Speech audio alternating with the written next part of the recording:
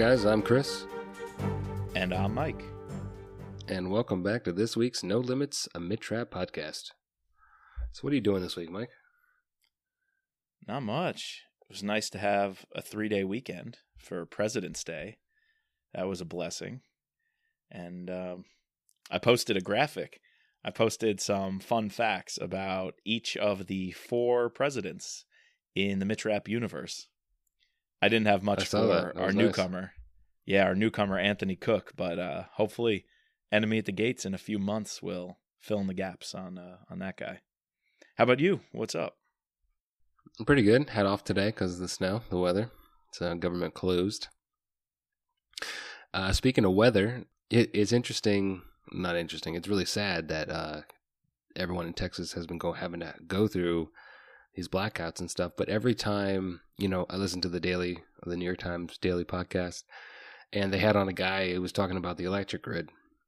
And, I think I knew more than this guy because I had already done all the research thanks to Kyle's book. So, Kyle predicted that a grid would go down. Actually, not the grid that not the grids that go down but yeah, because Texas is on its own grid. That's why they didn't have enough power. Anyways, I just thought it was interesting that I knew more about this stuff than the New York Times reporter. And Texas, in total power, actually is up and running a little bit better than the rest of the country because they are so isolated. Right, because they're on the grid. Yeah. This is the flip. They get hit, and the rest of the country is set. Global warming, man. I posted our episode 21 and 25, which were our 2 research episodes about the U.S. power grid. So hopefully a couple of listeners out there will revisit those in light of recent events. Amateurs doing research, what they can on the power grid, but you find some really quite scary stuff, even if you just scratch the surface. Michael Barbaro was like, wow, it's amazing how susceptible our power grid is. And it's like, yeah, if you've been listening to Kyle Mills for the past year, you would have known. Have you met Mid-Trap? Exactly. Well, we are the Mid-Trap podcast. And if you like what's coming to you, please help us out. You can subscribe, rate, and review on any podcasting platform, but Apple Podcast helps the most. If you can open that app, the podcast app is automatically on every iPhone. So if you could just open it up, click 5 stars for us, write a little review about what you enjoy about the show, it would mean a lot. It helps us get recognized and spreads the word. So thank you very much. Speaking of our listeners, we got another shout out to give. He got a shout out for Consent to Kill about a month ago. Stephen Hendricks. Stephen Hendricks on Facebook. He's plowing through these books, man. Plowing through books. Every week he puts up maybe 2 or 3 different thriller drink pairings. And so I asked, hey, what do you think for Act of Treason? We got a good one, Chris. Seagram's Extra Dry Gin. That blue and yellow label kind of matches with the blue and yellow. Yeah, he matches the cover. Yeah, with the stars on Act of Treason. So I can go for a Tom Collins. See, I could see Mark Ross or Stu Garrett drinking that. Absolutely, sipping on a Negroni. Sounds about right. Yep. So what are we covering today, Chris? Let's get into it. Right. So today we're going to be wrapping up Act of Treason, Part 2, going deep into the second half of the book, giving you our final ratings, covers, and title discussion, as well as our winners and losers. So before we dove into the second half, I just wanted to address, last week our theme was the devil in the details. And I think that you can see that continues throughout the rest of this book. This book is very detail-oriented. It's like these minute little things that help, really help Mitch uncover what's going on here. And this book, as I was rereading it, I realized that this book is very similar to The Third Option in the sense that we're getting a spy novel. We're going back to being a spy novel. We have very short scenes of action. We have the capture of Gazich. We have some action at the end of the book. Really, it's just Mitch trying to figure out a mystery, who the hell killed the president's wife. In the beginning, he doesn't even think that the president, he thinks the president's wife was an accident, but no, that was actually, what their cause was. And so I think that theme definitely sticks throughout. And then the second theme that sort of pops up, which this relates directly to our tagline at the end of every podcast, just let Mitch be Mitch.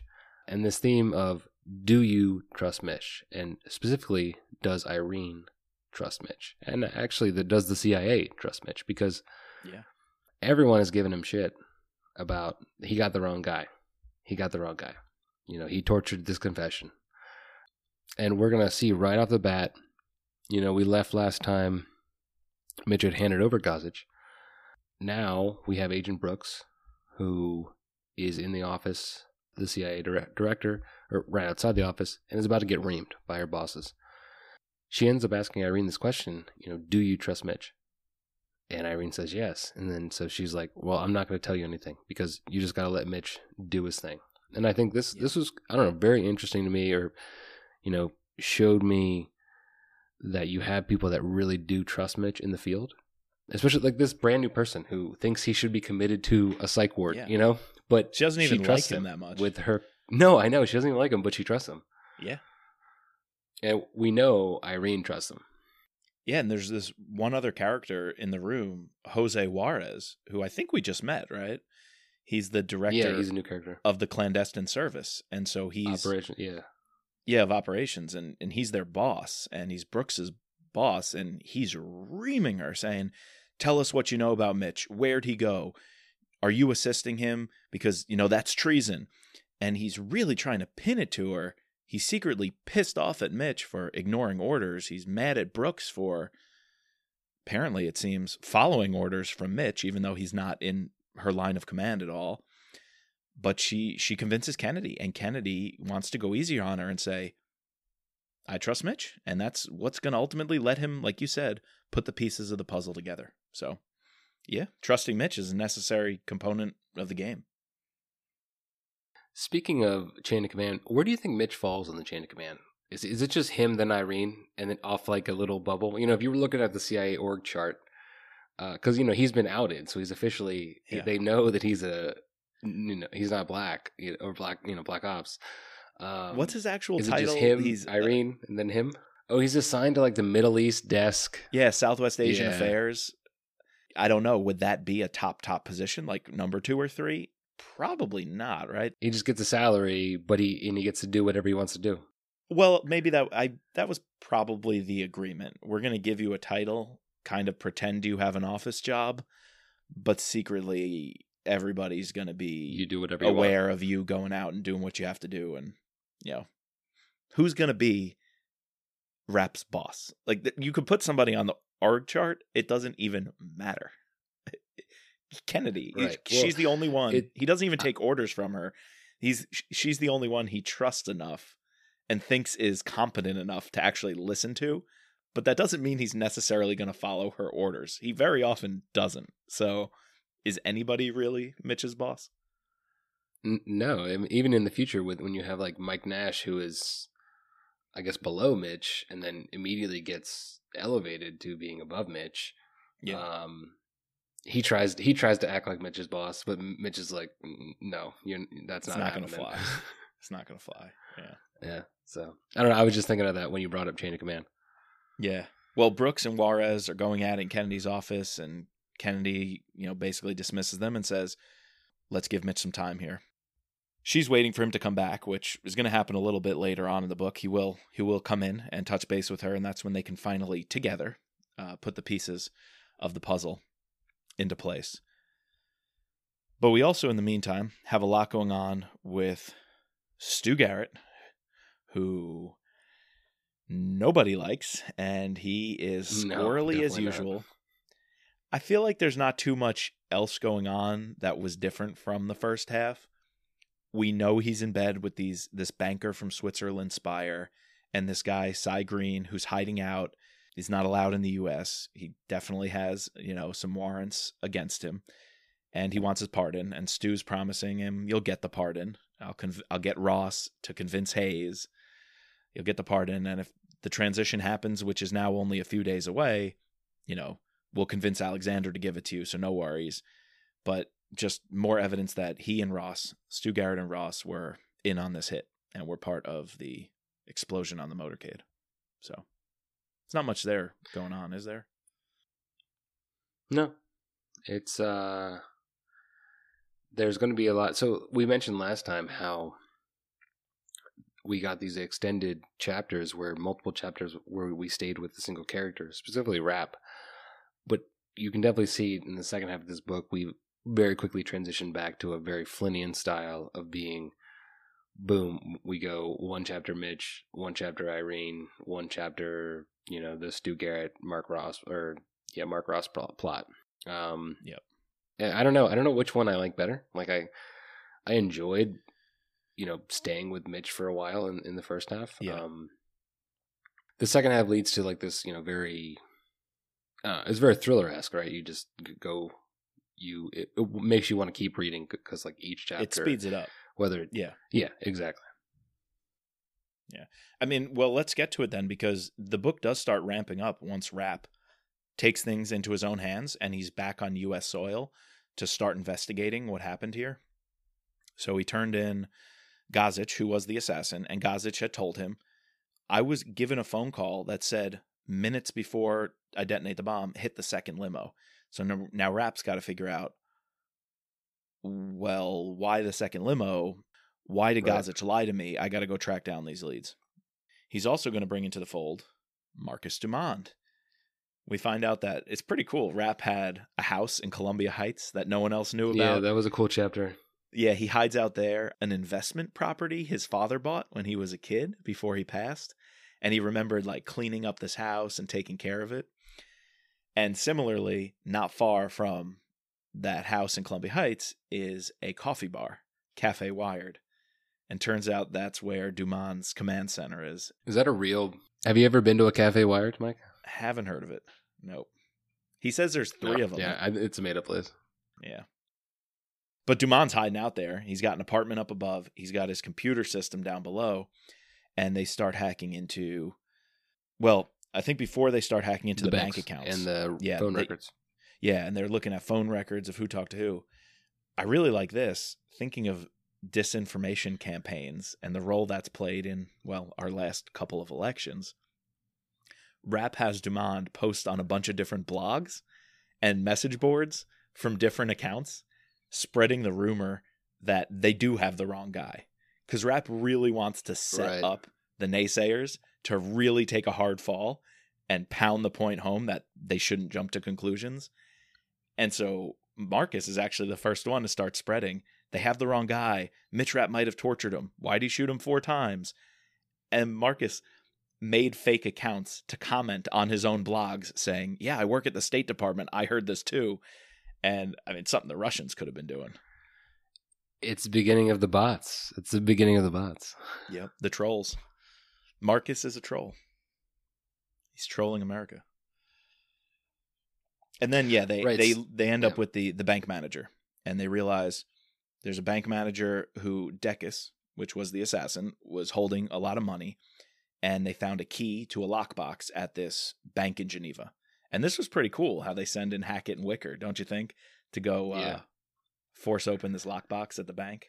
Yeah, it's very spy-y, and it's like there's going to be 2 men that are going to be showing in like a second, and then you're going to let them in. You're going to let them into this safety deposit box. Any money that's in there, you can keep most of it, And there was something like $600,000 in the lockbox, so the banker was perfectly fine with letting him in. But yeah, like I love these are actually pretty cool. Even though there wasn't a lot of action, these are some pretty cool, spy subterfuge type scenes. Oh, that's another threat that they made, which was, remember how it felt after 9/11 that Cypriot banks were holding on to and funding a lot of Osama's money? Right. Do you want that to happen again and you lose your clientele and your standing by us saying that there are assassins and terrorist groups using your banks and you're, giving them safe harbor? And so this man's just like, whatever you want. Sounds good. Yep. So as we mentioned, Brooks decides, doesn't give up the information to Irene. Irene keeps trying to call Mitch, And finally he answers and he's like, I just need some time. I need some time. But meanwhile, Irene needs to show him these pictures. That'll be like the last little detail that'll spark, like connect everything for him. But Rapp is on this, what was the term you had for it? Rapparations. So he's gone to Marcus. He's gotten information from the banker. Now he's going to go on a series of different stops in order to gain more information to find out who the hell is involved with this, right? So he calls Warch, finds out where Rivera is. I like that little, he called in the fake bomb scare to Jack Warch. That was funny. Then one of the coolest things I think in this book is the karate studio where Mitch shows up. Rivera's like, I don't know, I guess she has some trauma because she lost a protectee and her job is failing. But the whole scene where he's like this, first of all, she throws him on the ground on his gun, which could have I feel like that could have gone off, right? Because he keeps it loaded. Yeah. He keeps it loaded and with one in the chamber. So, I mean, I'm not a gun expert, but I just imagine that if you fall at it weird, it could misfire. Sure. And then he decides, he asks the sensei to give him I forget what it's called, but give him the robe, right? The robe. Yes. And the description that Flynn gives of how he's counter-checking her moves and he knows exactly what she's going to do and he sees her go adjust her weight and she knows that okay, she thinks I'm going to do this and so I'm therefore going to counter by doing that was I don't know, I really enjoyed reading that whole sequence of hand-to-hand combat movements. And I liked, like you said, the detail was not only in the fighting maneuvers but also the ambiance and the experience of entering a dojo. Yes. I thought, I don't know where he got it from. Maybe he has some martial arts history, but Flynn created this visual scene that was so vivid. And I almost felt like with zero martial arts, fat dude, me, would walk into a dojo. I felt like I would know what to do. Like that's how detailed it was. I would like bow down to this person and I'd, he doesn't want to bring in his coffee. I think he ordered a coffee, but make sure to throw it out because it's disrespectful to bring in food to someone else's dojo. Exactly. And I was like, all these little details, like you could pretend you're actually in this world. It's pretty cool. Yes. No, yeah. I could envision myself in that dojo watching this fight go on. Yeah. But after that happens, he obviously chokes out Rivera. She realizes that even though she doesn't say he's the better fighter, she thinks that she's going to be able to get him next time. They go to a cafe and she informs him that she didn't shuffle the limos, which is something that he thought they had done. So this is like the first tick, like, oh, well, maybe Gazers wasn't lying to me in that they had someone on the inside who maybe wanted to kill the president's wife, right? This is the first time where he starts to think, oh, maybe this wasn't a presidential an attempt at the presidential assassination, but it could have been something else. Yeah. Because the spotter told the assassin, hit the second limo. I just saw them get in the motorcade. And if they shuffled it, well, then it would have been reversed. And Rapp's like, okay, they made a mistake and they hit the president-elect's wife, but whoever hired them wanted the president-elect's wife out of the picture. And he's starting to say, who the heck could that be? That does not sound like the terrorist groups I'm used to hunting, your normal Al-Qaeda terrorist groups. And so he has one last ace in the hole, I guess you would say, or one last lead to chase down, which was the Belarusian, the guy he took back to the States from Limassol and disappeared.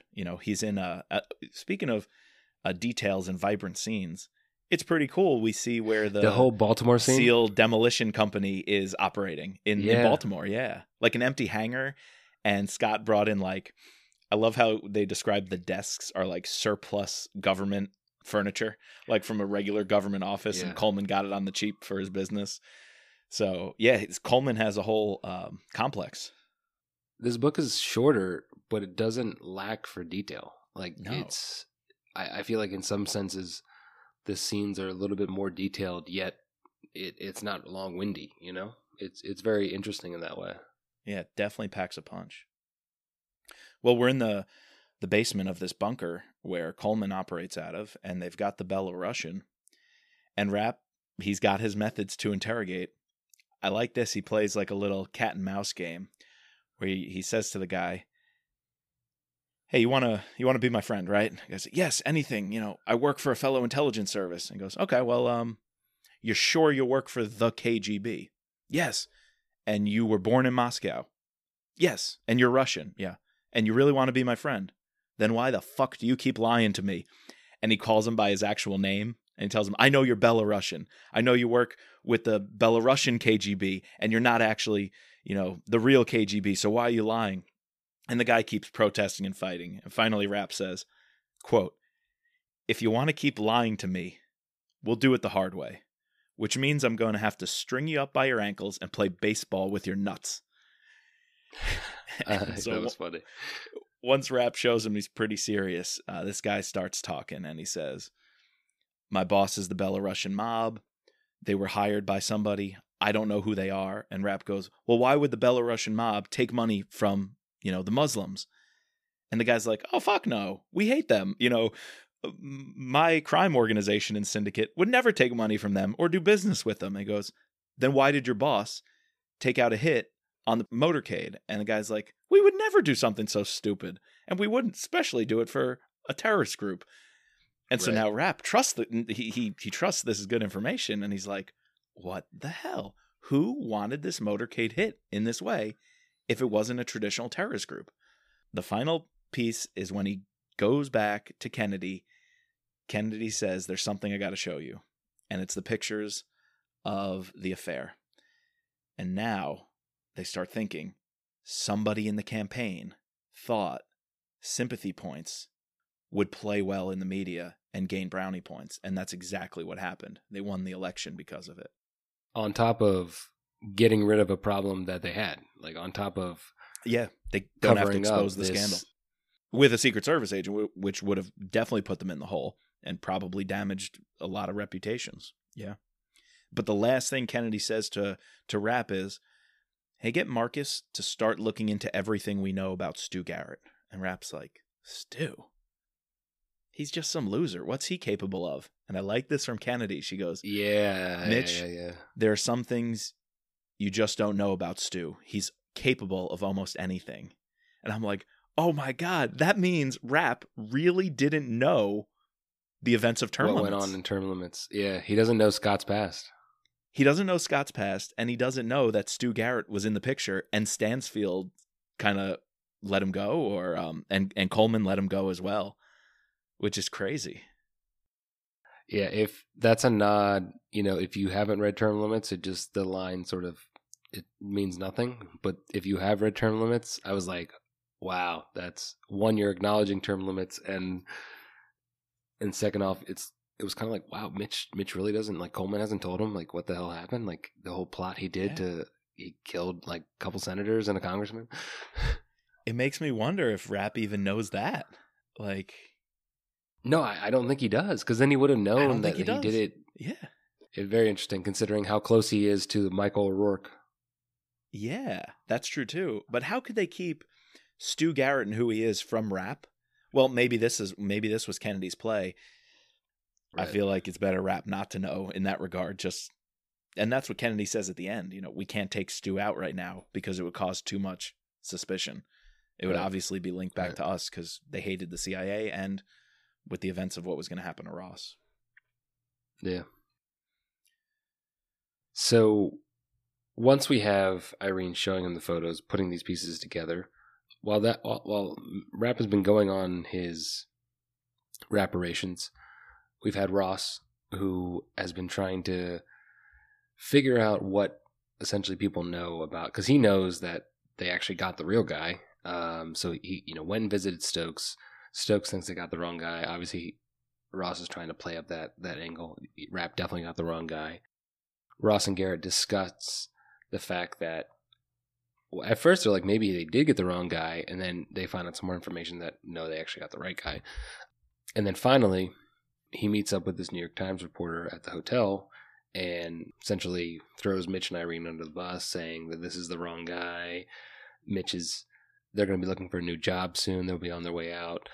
And this sort of New York Times story leads us into this very, very cool scene where, well, one, the reporter calls Mitch. Mitch tells him to go fuck himself.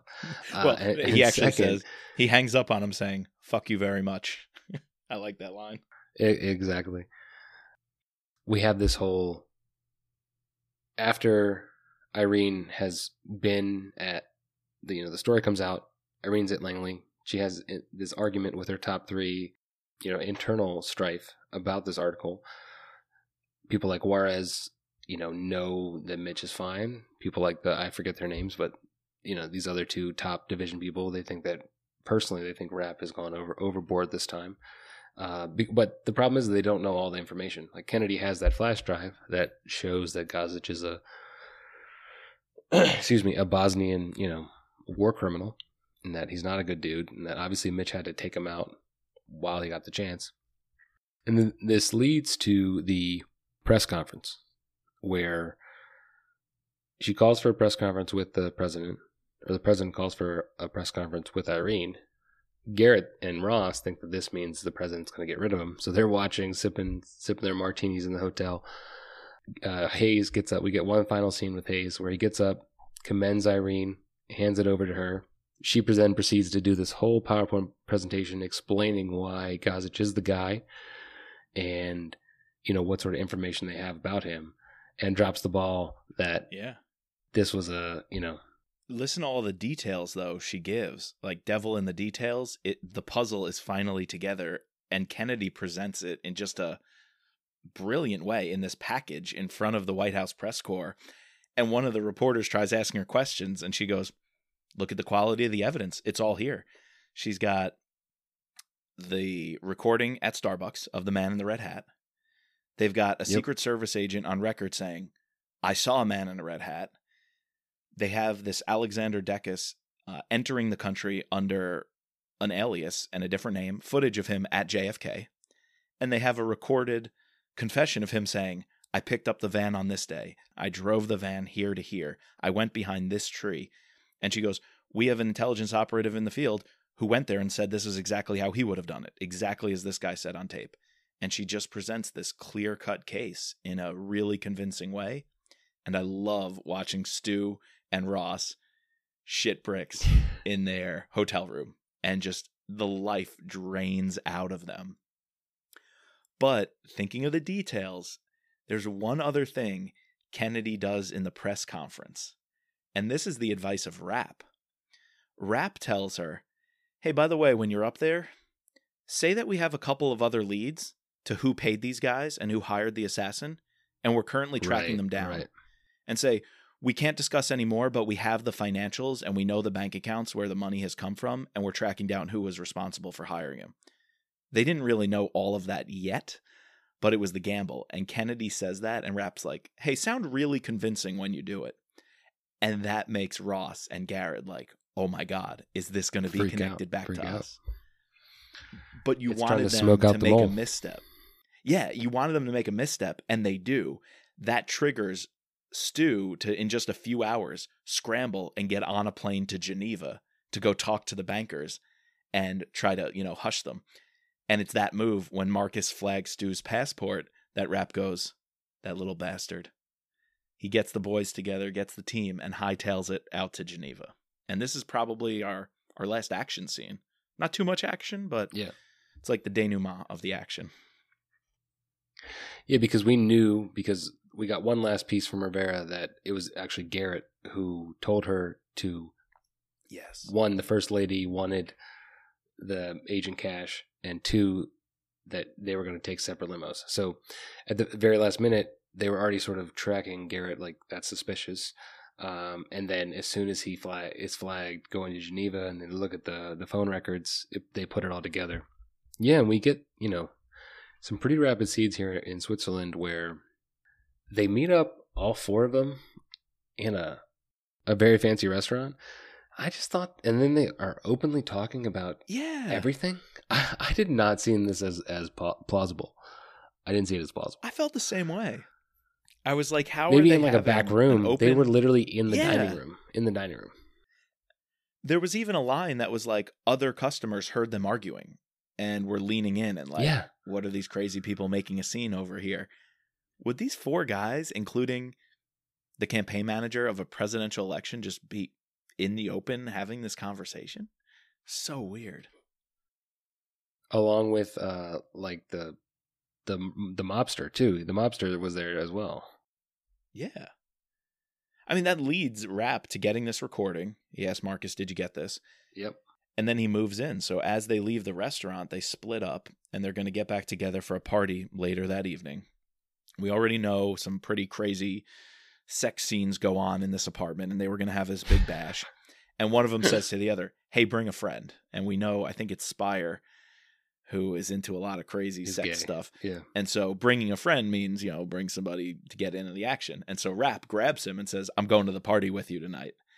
And knowing they're expecting a random guest. And so Rapp takes the elevator up with Spire. He asks him, he goes, "Give me every last detail of the apartment. Where do the guards stand? What do the guards do? Do they wand you? Is there a metal detector?"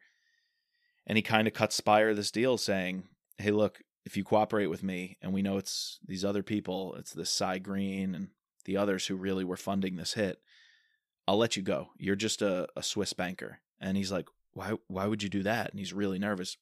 Why would you give me my life and not the others? He goes, "You're going to work for the CIA." He's recruiting. This is some old school like CIA recruitment. Yep. And he says, great. "When we need you, you got to give up your list of people who bank with you, account information." And so even these super secure Geneva banks, which are the hardest to crack, Mitch just got a guy on the inside because he let him live. And he's going to watch Mitch kill the 4 other guys, the 2 at the party, Cy Green, the 2 bodyguards, and the 2 at the party, including Cy Green.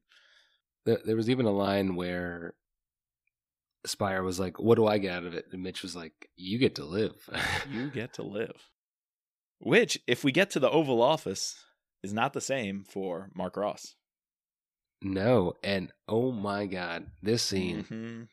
So I was talking to you before about the 2 scenes that I remembered from this book. The 2 scenes that I had remembered, not specifically from this book, but just remembered in the Rapp universe, was the explosion on the motorcade and Irene getting her first like kill on book or on page.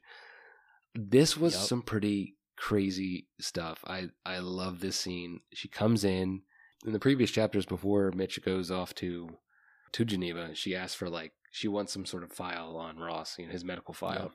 And she had kind of had a feeling already that he had this problem. And with Juarez's help, she's able to have these 2 medicines, that one to aggravate him and the other one, well, one's to mask it and the other one is to actually kill him because he has this heart problem. And I don't know, just the writing, and in fact, she has the coffee, her hand lingers over the top of his, and you're like, why did he write that? And then I can just imagine reading it for the first time, remembering reading it for the first time, and be like, holy shit, Irene just killed this dude. Yep. And I think Rapp even has that same. Yep. Rapp, same thing. Holy shit, Irene, you just killed somebody. He's like, "Are you okay? Are you dealing with this well?" I know. Because he probably knows what it's like for people in their first kill and how they could become a wreck. Sure. He's probably trained in so many people. He's like, "Irene, are you all right?" She's like, "I'm fine. Yeah, I'm good." She's like, I did what I had to do. End of story. She explains it away that it's no different than me telling you to kill somebody. Is one person removed, and be like, go kill this person. So I do think she's probably. I mean, fucking Ross was a piece of shit. So I can kind of see Irene not giving a shit, and not but You're right. She's also my killed girl. by proxy. She's my girl. She knows her hands are not clean because of how many times she's killed by proxy by giving orders. So she's tough as nails, man. What do you think about this camera in the Oval Office? There was a little detail where, to further insulate Kennedy, she would do this so clandestinely no one would see it, that she actually wanted the video footage in the Oval Office to prove there was no foul play.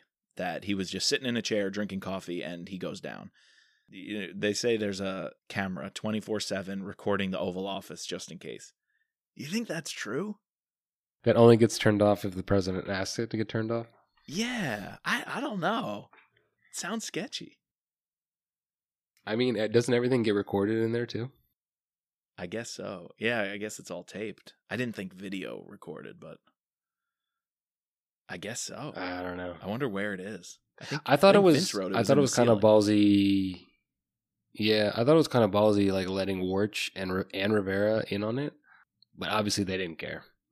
No, but that was also one other detail. Warch doesn't care because he's all in with Mitch and Irene.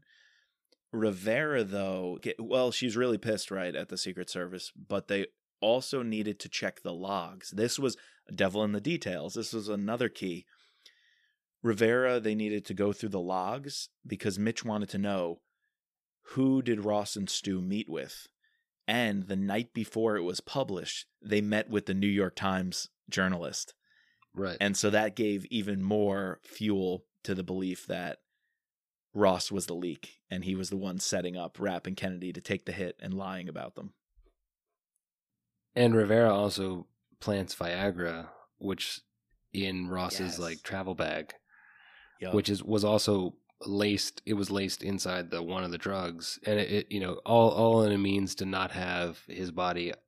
His wife would find that and be like, "What the hell is he using Viagra for?" I don't need them to find that in the toxicology report. So we're not going to do an autopsy type thing. It was a perfectly planned assassination. For this book, lacking a lot of action, it makes up for it with its amazing spycraft and the puzzle, the whodunit kind of puzzle and little details. Everything has a payoff. I mean, that's the book. And I just wonder, how do you feel, Chris, about this book in the end? Because I don't know if I would call it a typical Rapp book in terms of him kicking ass and taking names. How would you categorize this? We see a lot more Rapp as the thinker in this book, putting together pieces, trying to figure out a mystery almost. Obviously, he has his action scene in the beginning and his kills at the end of the book. But yeah, I just feel like we have a lot more of, he's going from this place to this person and squeezing this guy and using subterfuge, using some sort of clandestine method to, he freaking turns a guy like mid chapter, gets some guy to be a CIA spy. That was awesome. He's like, yeah, you're going to work for the CIA now. Especially I love the show Homeland. And that just made me think of everything that Carrie did in that show. Yeah. But yeah, no, I would agree with you. This is not a typical Rapp book in terms of, I mean, I guess he's chasing down things in Memorial Day, but that's like a bomb. This is because that's chasing down, typically it's chasing down like a plot to save something. Mm-hmm. In this case, the person got killed, and now we're trying to find out who killed him. Yeah. He's more of a detective. Yeah. This book could almost be a Skip McMahon spinoff with Skip doing everything. I could see Skip being that person. Absolutely. Skip could have been Mitch in this novel. And I would actually say that's part of the weakness of this storyline was there was some combative, the FBI wasn't doing good enough and they were missing things and their investigation was overlooking key details.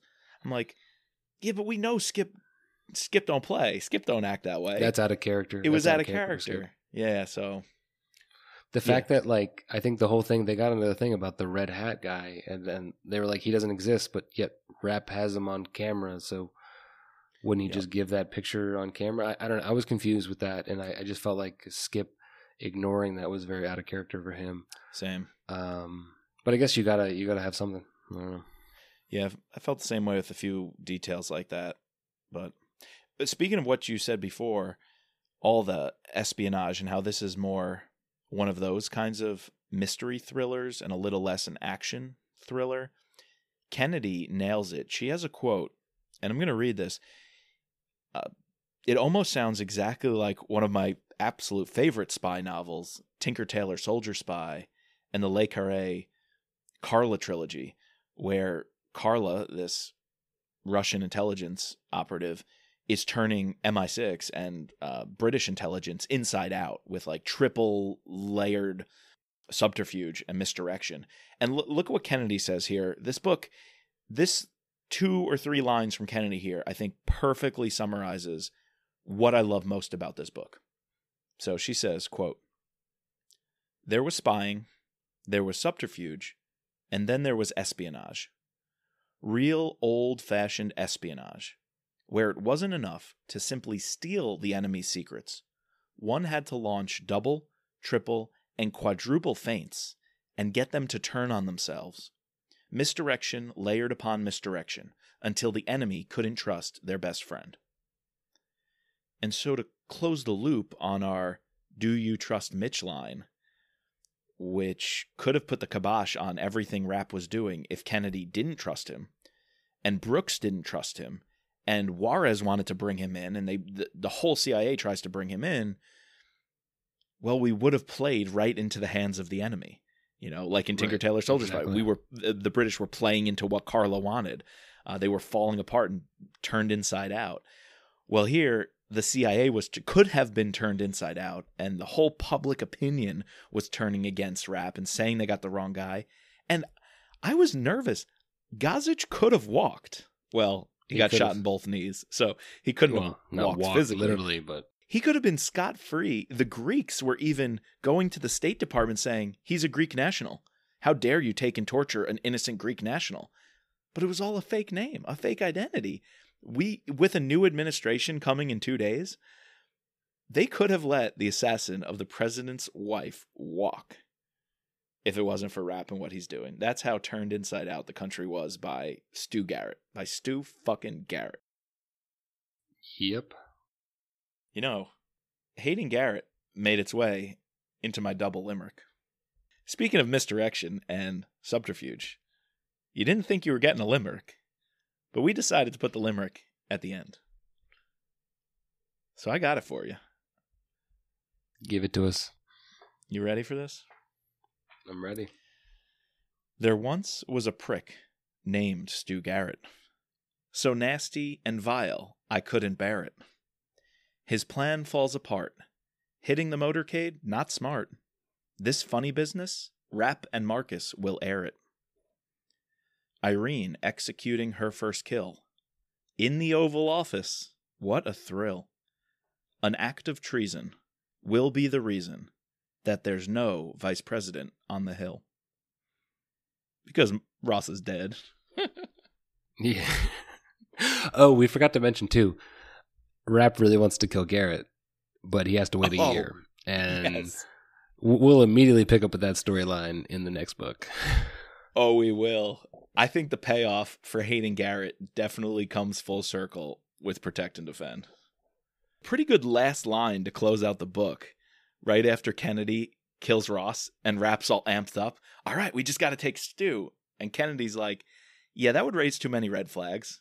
You know, the campaign manager and the vice president both dying after this big scandal and this big win for the CIA 2 days before the transition when we knew they hated the CIA. We got to kind of lay low and let things lie. Which Stu Garrett, he already got that lucky break in term limits. He's kind of getting a lucky break again. Kennedy, she goes, Mitch, stay away from him until I say the time is fine. And Mitch goes, fine, but we are going to kill him, aren't we? And the book closes with Kennedy saying, yes, we are. I love that. That was great. I listened to it via audiobook, and George Guidall, sometimes when he does Rapp, he does him as like very giddy, and he's like, fine, but we're gonna kill him, right? Like, you know, let's go. One thing about just also people who listen to the audiobook, I found that even though I didn't like the person who read Term Limits, I thought that they did a way more annoying Stu Garrett than George Guidall, because George Guidall's voice itself just, I feel like, can't be annoying. Yeah. Like, it's just so melodical. But this guy who was already kind of annoying, when he read Stu Garrett, he made him like super annoying, and that's exactly how I envisioned him. Speaking of envisioning Garrett, though, you brought this up to me. Who comes to mind when you think of our two most hated villains, if you want to call them villains of this book? And I totally agree with you. I couldn't get out of my head. Every time I saw Stu, I thought of that guy from House of Cards. And he's chief of staff. Yeah, Doug Stamper, played by Michael Kelly. I have no idea what else he's been in. But he was just like the definition of a weaselly, annoying, connected DC politico who's going to run a campaign and be ruthless. Kind of like in House of Cards, his boss. He's Stu to me in my mind. Yeah, no. I almost feel like the writers on that show had to have read this book and thought of him. Maybe there's someone else who's inspired that character, but right. That's great. Think of him though, made me think, who do you think of as Mark Ross? Like this confident politician, dabbles in national security and intelligence. What's in your mind when you picture Ross during all these scenes? Him barging in on Kennedy's office, trying to pull rank. Do you have anybody in mind, or like a description? I'm trying to think of from like a Homeland or some or like how another House of Cards character, and I'm blanking. Like, who do you have in mind? It's kind of a little outdated, but Vice President Hoynes from West Wing. And maybe not necessarily him. I don't even know who plays him. But he's got to be like middle age, but on the younger side, kind of a big imposing figure, He's got to have that dark brown hair, jet black hair, always in a suit. You're never ever going to see him not in a suit. To me, just kind of like that asshole bureaucrat who just always wants to run the show and boss everybody around. I don't know why Hoynes from West Wing comes to mind, but there's probably a couple other actors who fit that persona. I feel like there's a character in like 24 who reminds me of him, but I can't. I'm blanking on the guy. But anyways, yeah, there definitely probably is. All right, Mike. So, what's your final rating of the book? Give me your number. I think, like I said last time, it's definitely middle of the pack. So out of 20 rap books, does not crack the top 10. But I don't think it's going to be as low as the bottom 5. It's gonna be middle of the pack. I liked it enough. I probably have to go low to mid 8s. I'm going to give it the benefit of an 8.5 because of how well crafted the spy stuff was and the misdirection and that quote by Kennedy I just read. So I'm going to go as high as 8.5, but it's right in that range for me. How about you? All right. Well, we're in agreement. I think it's very good, but it's not, definitely not in my top. It's probably in middle third. That's exactly where, if I had to break all the books into thirds, it's definitely not in the bottom third, but definitely not in the top. So I also gave it an 8.5. Yep. So that's what we got. Well, you know how we like to wrap up. Talking about the covers. We've got some good ones here. Something a little different. And I figured out, thanks to the help of a listener, cover C. Chris, you know why we've never seen a cover C in print? Or at least me? Why? I've never been to New Zealand. Mika, our listener from New Zealand, you can find her on Twitter at Meeka, MEEKA _NZ. She said that is the standard mass market paperback in the Australia-New Zealand region.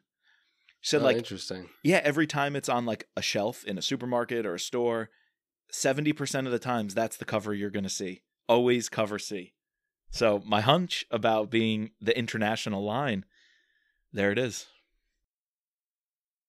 Well, if you guys haven't seen on our Instagram or Twitter, the covers, this week we don't have power lines, cover C, but I'm going to do a hot take, and I actually really like cover C this time.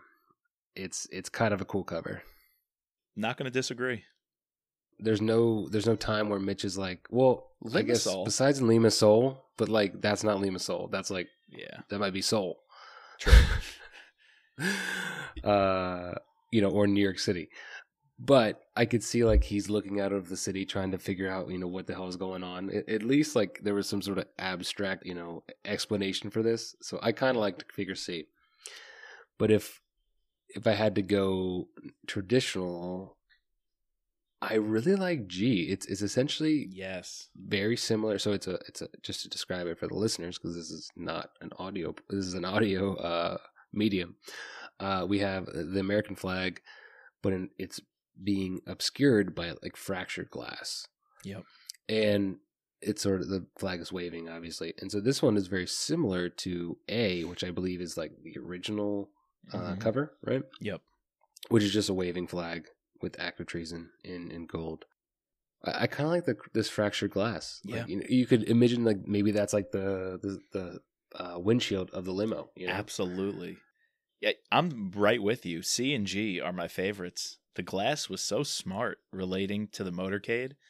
We always bitch and moan about how none of these covers actually relate to the story. Well, G, it's got the smashed glass of the motorcade. I love it. And the fact that it has the flag behind the glass, I think it's an homage. It gives respect to the original first edition cover of having the flag. So, yes. Yeah, I like them. Yeah, most of our listeners liked A, C, A, C, and G, the ones we liked, as well as, a lot of people like B, which is like our running man, where you have, although he's not running, he's just walking up the Capitol steps. And I think a lot of people like this because it's the common paperback that you get nowadays. Yep. So, and as well as F, which is like an homage to the original one, just a different color and different color scheme of the flag. We've had, I think, 3 books in a row. If I go back to Memorial Day, is the last one I could think of, an action cover. I really like E. Like, obviously, it doesn't relate to the book, but it's just we see this. Is there ever a time where he's holding an assault rifle? No, with a scope, never, and crouching down in front of like some burning. The buildings actually in the background look like they're DC. Like that could very well be a DC building in the background. Explosion. Or the explosion with the color scheme.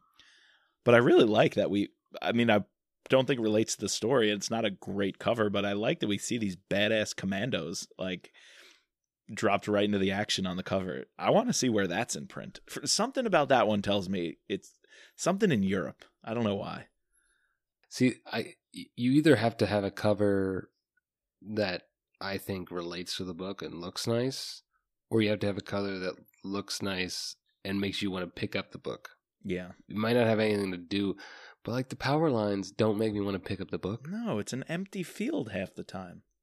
All right, you're right, though, about this one, doing something different, cover C. It's pink. It's got the clouds, a man standing on the corner of a building. Maybe that's like seeing the big picture. Rap sees the big picture of the puzzle. C could almost be the cover of like Divergent, though. That's true. Yep, that is definitely true. Or like Hunger Games that is in the Capitol. True. Anyways. Well, that's Active Treason. That's Active Treason, yep. Good book. That was nice. Good book. Lots of fun. Speaking of covers, I hear that we're getting a cover announcement soon for Enemy at the Gates. So we will be sure to comment on that as soon as you see it and we see it. We'll give you our hot take and our thoughts on that. Next week, we'll be running a special interview. We have a couple of different guests in mind, seeing who we're going to have ready for next week for you. But please expect one of our bonus pods as an interview, someone very closely connected to the rap universe. All right, so we have to thank our patrons, including our special operator, Sherry F., and our special agents, George, Matt, Dawn, Dennis, Peggy, Catherine, Ray, Bridget, and Jeff. If you're still listening at this point, we forgot to mention at the top that if you want to become a patron, you can do that on our website and be entered in this month's book drawing. We did mention at the top to subscribe, rate, and review us on Apple Podcasts or wherever you get your podcasts. You can find us online at mitrappod.com or on Twitter and Instagram at mitrappod. And as always, just let Mitch be Mitch.